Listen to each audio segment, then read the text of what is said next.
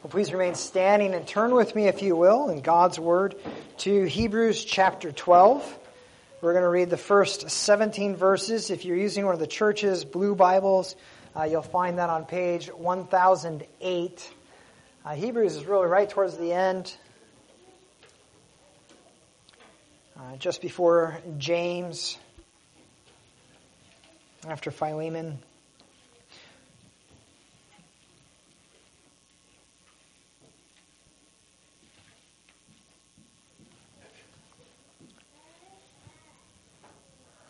Beloved, this is God's Word. Let us give our attention to the reading of it. Therefore, since we are surrounded by so great a cloud of witnesses, let us also lay aside every weight and sin which clings so closely. And let us run with endurance the race that is set before us, looking to Jesus, the founder and perfecter of our faith, who for the joy that was set before him endured the cross, despising the shame, and is seated at the right hand of the throne of God. Consider him who endured from sinners such hostility against himself, so that you may not grow weary or faint-hearted. In your struggle against sin, you have not yet resisted to the point of shedding your blood. And have you forgotten the exhortation that addresses you as sons? My son, do not regard lightly the discipline of the Lord, nor be weary when reproved by him. For the Lord disciplines the one he loves and chastises every son whom he receives. It is for discipline that you have to endure.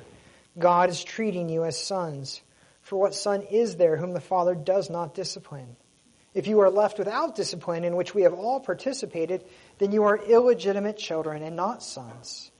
Beside this, we have had earthly fathers who had disciplined us, and we respected them. Shall we not much more be subject to the Father of spirits and live? For they disciplined us for a short time, as it seemed best to them, but he disciplines us for our good, that we may share in his holiness.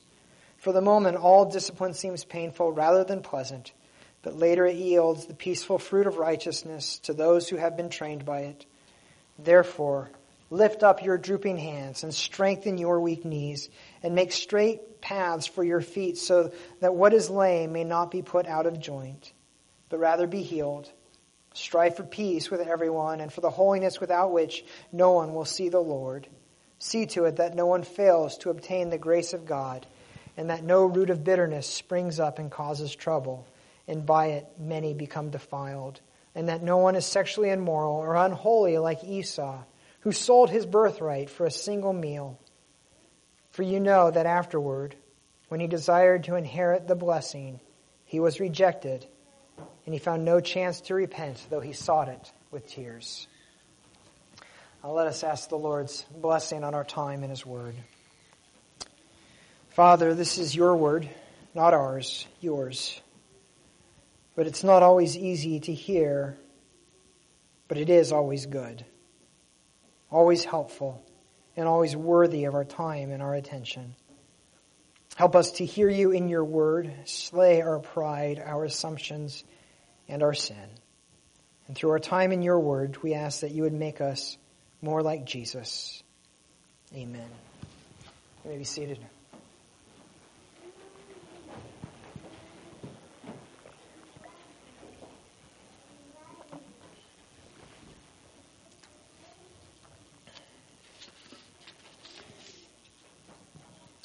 I don't know if you follow the Babylon Bee, but a few weeks ago they had a great headline.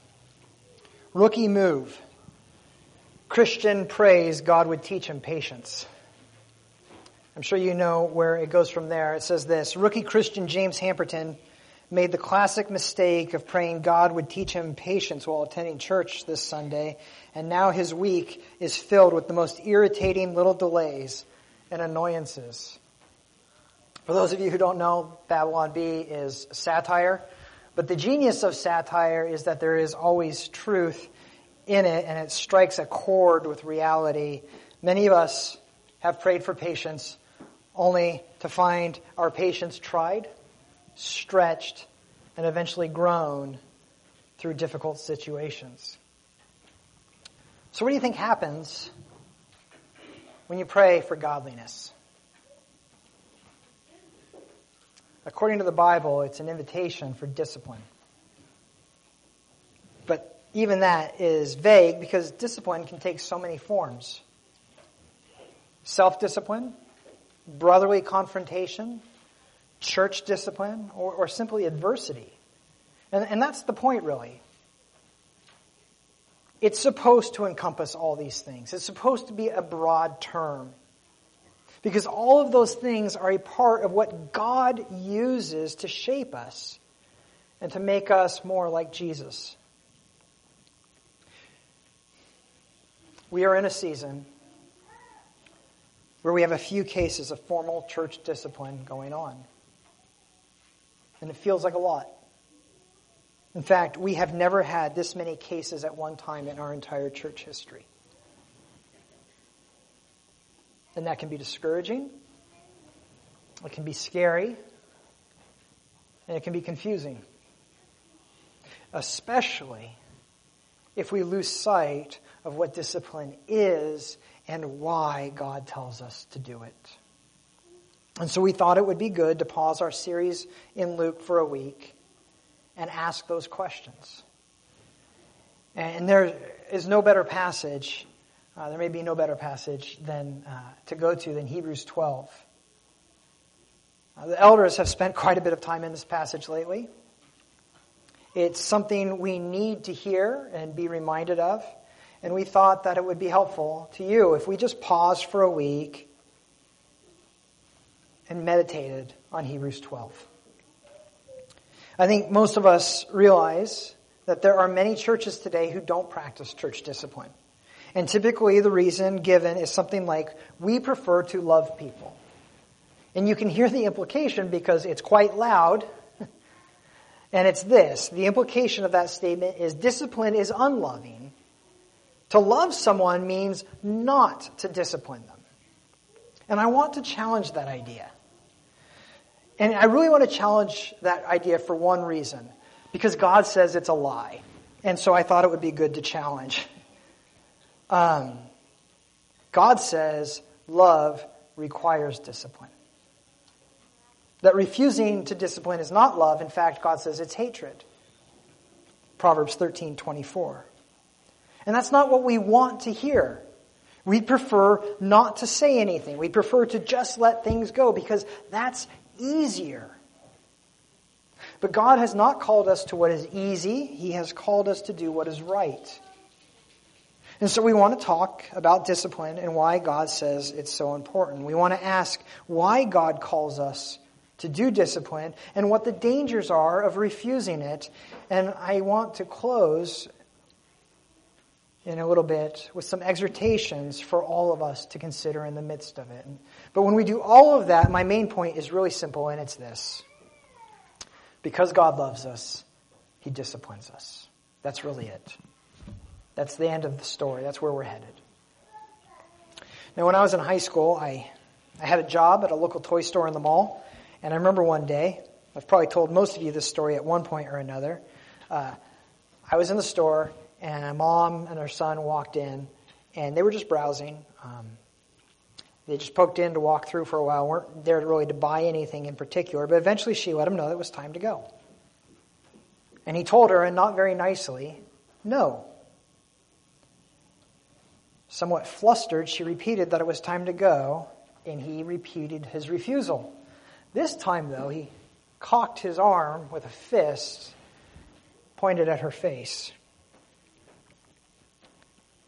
Now, I was only 16 or 17 at the time, really still a child myself, at least legally and, well, in reality.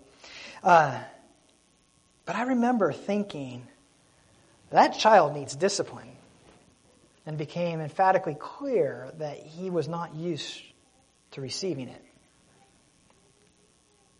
And I'm guessing most reasonable people would agree. If you've been around for a while, you know what failure to discipline leads to with children. A child who never hears no, who never has consequences, who never has to go without, That child grows up to believe that he or she is entitled to everything, that everyone else's job is to meet his or her wants, not needs, but wants, and that lack of happiness must be someone else's fault. Someone without discipline can't see past the next 5 minutes. He never learns what is truly important, because he's always obsessed with what is shiny and immediate and feels good. An undisciplined person can never forego an immediate pleasure because of something better in the future. And we have to ask, how could such a person ever truly be happy? Because he thinks that happiness comes from being served and never experiences the joy of serving someone else. He thinks fulfillment comes from possessing and never learns the mysterious peace of being content and going without. He's not just miserable perpetually, but he's miserable to be around. A lack of discipline leads to pride, entitlement, and eventually bitterness. That's the road. Many have walked it. And the only remedy is discipline. And that just raises the question, what is discipline? I think we often tend to think of it only in terms of a parent or institution bringing negative consequences on some wrong that has been done. But discipline can take many forms. Our passage begins by talking about a great cloud of witnesses, and when this is referring back to Hebrews 11, sometimes referred to as the Hall of Faith. But really, if you see what he's describing in our passage, you'll realize that the specific witnesses from the Old Testament that he's talking about are the ones listed in verses 36 and 38 who suffered mocking and flogging and even chains and imprisonment. They were stoned, they were sawn in two, they were killed with the sword. They went about in skins of sheep and goats, destitute, afflicted, and mistreated, of whom the world was not worthy, wandering in deserts and mountains and in dens and caves of the earth. When he says in our passage, your struggle against sin, and in your struggle against sin, you have not yet come to the point of shedding your blood, this is what he's talking about. Those who have had their blood shed in their struggles and their plights and their afflictions. Using this as an introduction to his discussion of discipline, he's saying that in some sense, these saints of old were being disciplined through this. It was through this suffering and this affliction that they learned what really mattered. It was through this that their pride was addressed and they learned how to be content with less. They learned to look for their inheritance in heaven, not on earth. And they learned that there is joy in serving, not just being served. They learned that there are some things more important than earthly pleasure, and there are things more weighty than worldly concerns. They learned to look at life through a bigger perspective. They began to see the world through God's eyes. They began to appreciate the eternal over the fleeting. And in such times,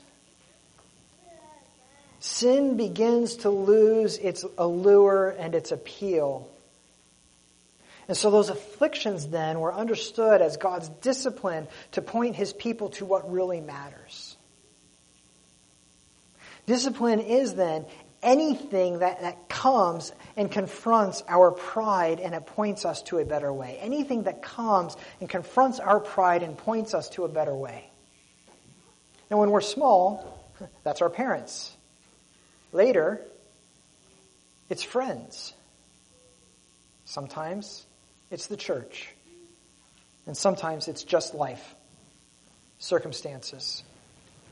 Those circumstances that rub away the sharp edges, that humble the proud. Discipline is anything that is uncomfortable that brings about a better end. And to help us understand this, he actually points us to Jesus. who, according to verse 2, for the joy that was set before him, endured the cross, despising the shame, and is seated at the right hand of the throne of God. It's not that Jesus had pride that needed to be addressed, but he is the consummate example of how God can bring about a better end through something that is ugly and unpleasant. He was willing to endure the cross because there was something beautiful and glorious on the other side. What was beautiful was our salvation. Because without the cross, there's no forgiveness of sins. Without the cross, there is no salvation. Without the cross, there is no hope of glory.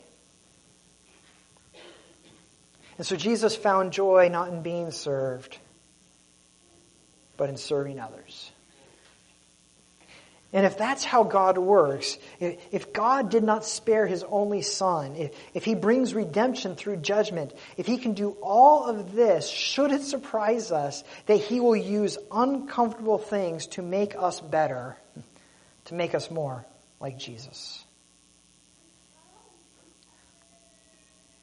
And that means that discipline is all about helping the one who experiences it.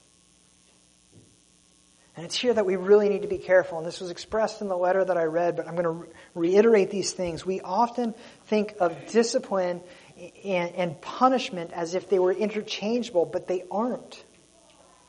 Punishment is about justice. Discipline is about correction. Punishment focuses on wrongs done in the past. Discipline focuses on hope for the future. Punishment is about paying the price for what you did.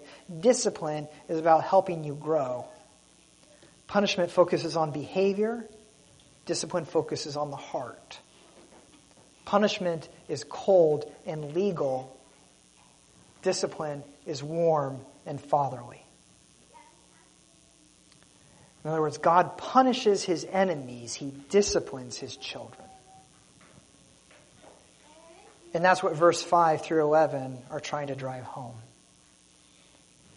When God disciplines us, he's treating us as children. Because God disciplines, verse 6, everyone he loves.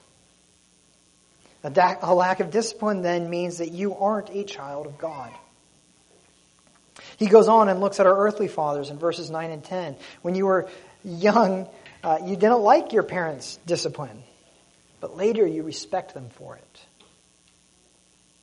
You shudder to think where you would be and what kind of person you would have been without it. You come to realize that they did it because they love you. How much more should we respect and desire God's discipline? Why? Because without it, we will grow more and more arrogant and self-centered. We will become more deaf to God's word because God's discipline, its goal is to cultivate a heart of humility. Because without humility, you don't believe that you're needy. Without humility, you won't accept help. Without humility, you will never ask for forgiveness. And I'm going to be blunt. Arrogance is a killer.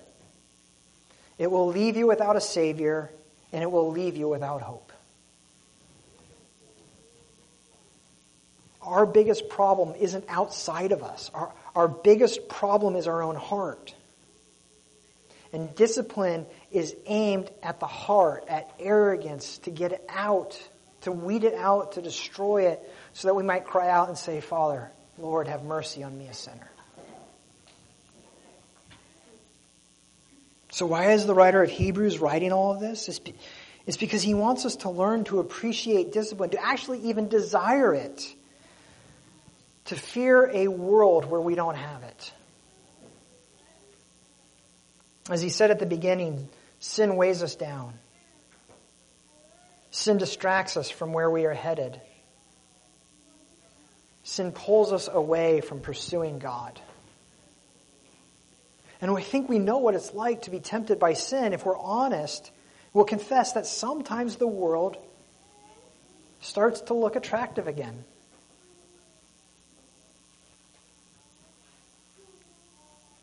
And it's then that things are the most dangerous, because it's then that we start to ask questions like, how far can I go? How close to the world can I get? How much sin can I get away with? And that's a road you don't want to start down. It's an affair with the world, and it's the path to destruction.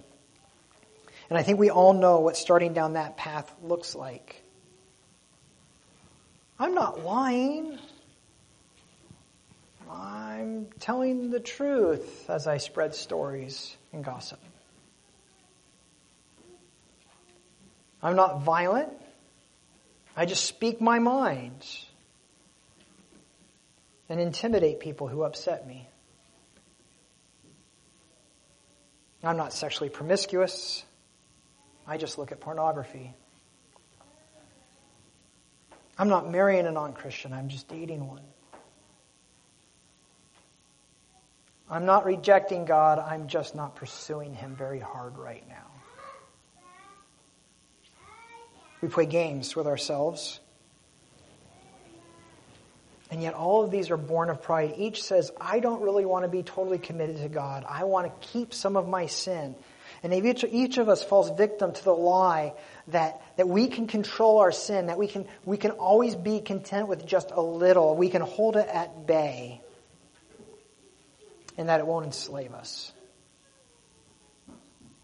And until that pride is addressed, sin will control you, and its goal is not for your good. Its goal is to destroy you. And God tells you that the way to deal with your sin is through discipline. The question is, will you welcome that discipline if that's what it takes to deal with your sin? Is following God more important than your comfort? Will you cling to Him even if it means experiencing His discipline? Will you hold on though He strip away all earthly comforts? Or will you grow bitter at His discipline, accuse Him of evil rather than good, and choose comfort over righteousness? Verses 12 through 17 are meant to remind you of two brothers, Jacob and Esau. Neither one was particularly good on his own. But God met with Jacob, and He wrestled with him. He disciplined him. And Jacob ended up crippled, humbled, and repentant. And he is in heaven. Esau never received that discipline, and he was comfortable, wealthy, and arrogant. And he is in hell. And the question that Hebrews 12 wants you to ask and answer is, would you rather limp with Jacob or strut with Esau? Would you give up all earthly comfort for heaven? Will you welcome God's discipline, or will you reject it when it comes? Again, it comes in many forms. Sometimes it's just the adversity of life. Sometimes it's parents. Other times it's friends. And sometimes it's the church. And even when it comes on the level we see it today, it's not just about those individuals. 1 Timothy 5:20 says this, and this might help to understand a little bit about why we've done things the way we have this morning. 1 Timothy 5:20 says this, as for those who persist in sin, rebuke them in the presence of all, that the rest may stand in fear. The point of discipline isn't just to correct those who are being disciplined, though that's part of it. It's also to warn others of the danger of getting comfortable with sin. We need to guard our eyes, guard our tongues, our anger, because sin will lie and it will tell you that it just wants a little of your time. But its goal is to ruin your life, your marriage, your family. Gossip will alienate you from God and His people. Pornography will destroy your marriage. Unchecked anger will drive everyone you love far from you. And so the best discipline is self-discipline. 1 Corinthians 11:31 says this, if we judged ourselves, we would not be judged. And the point is, if we started by calling ourselves to account, others wouldn't have to do it. Sin is best dealt with early. But if it isn't, and outside discipline becomes necessary, if a friend has to pull you aside, if your elders have to come talk to you, may you learn to desire it. May you learn to hope for it. May you desire God above all earthly comfort. With Jacob, would you learn to cry out, do what you will, but I'm not letting go. And when that is hard, when you need strength, look to Jesus, who for the joy that was set before him endured the cross, despising the shame, and is seated at the right hand of the throne of God. To help us do that, the Lord has given us a visual reminder of the shame and the cross that our Lord endured for our sakes. What he went through for something better on the other side. This is a picture, the Lord's Supper is a picture of discipline, in a sense. The Lord's Supper is a visual reminder that God does beautiful things through hard and ugly circumstances. It's a reminder that life comes through death, that growth comes through pruning, and righteousness comes through discipline. May we never rejoice in discipline itself, but may we always rejoice in what it accomplishes. May we thank God that he has not left us as illegitimate children without discipline. And may we, even in our hardest moments, hold fast to Jesus and never let go. Father, we don't always understand your ways. We don't always want what you give. But we do know that you are good, that your ways are above ours, and that your wisdom greater than our own.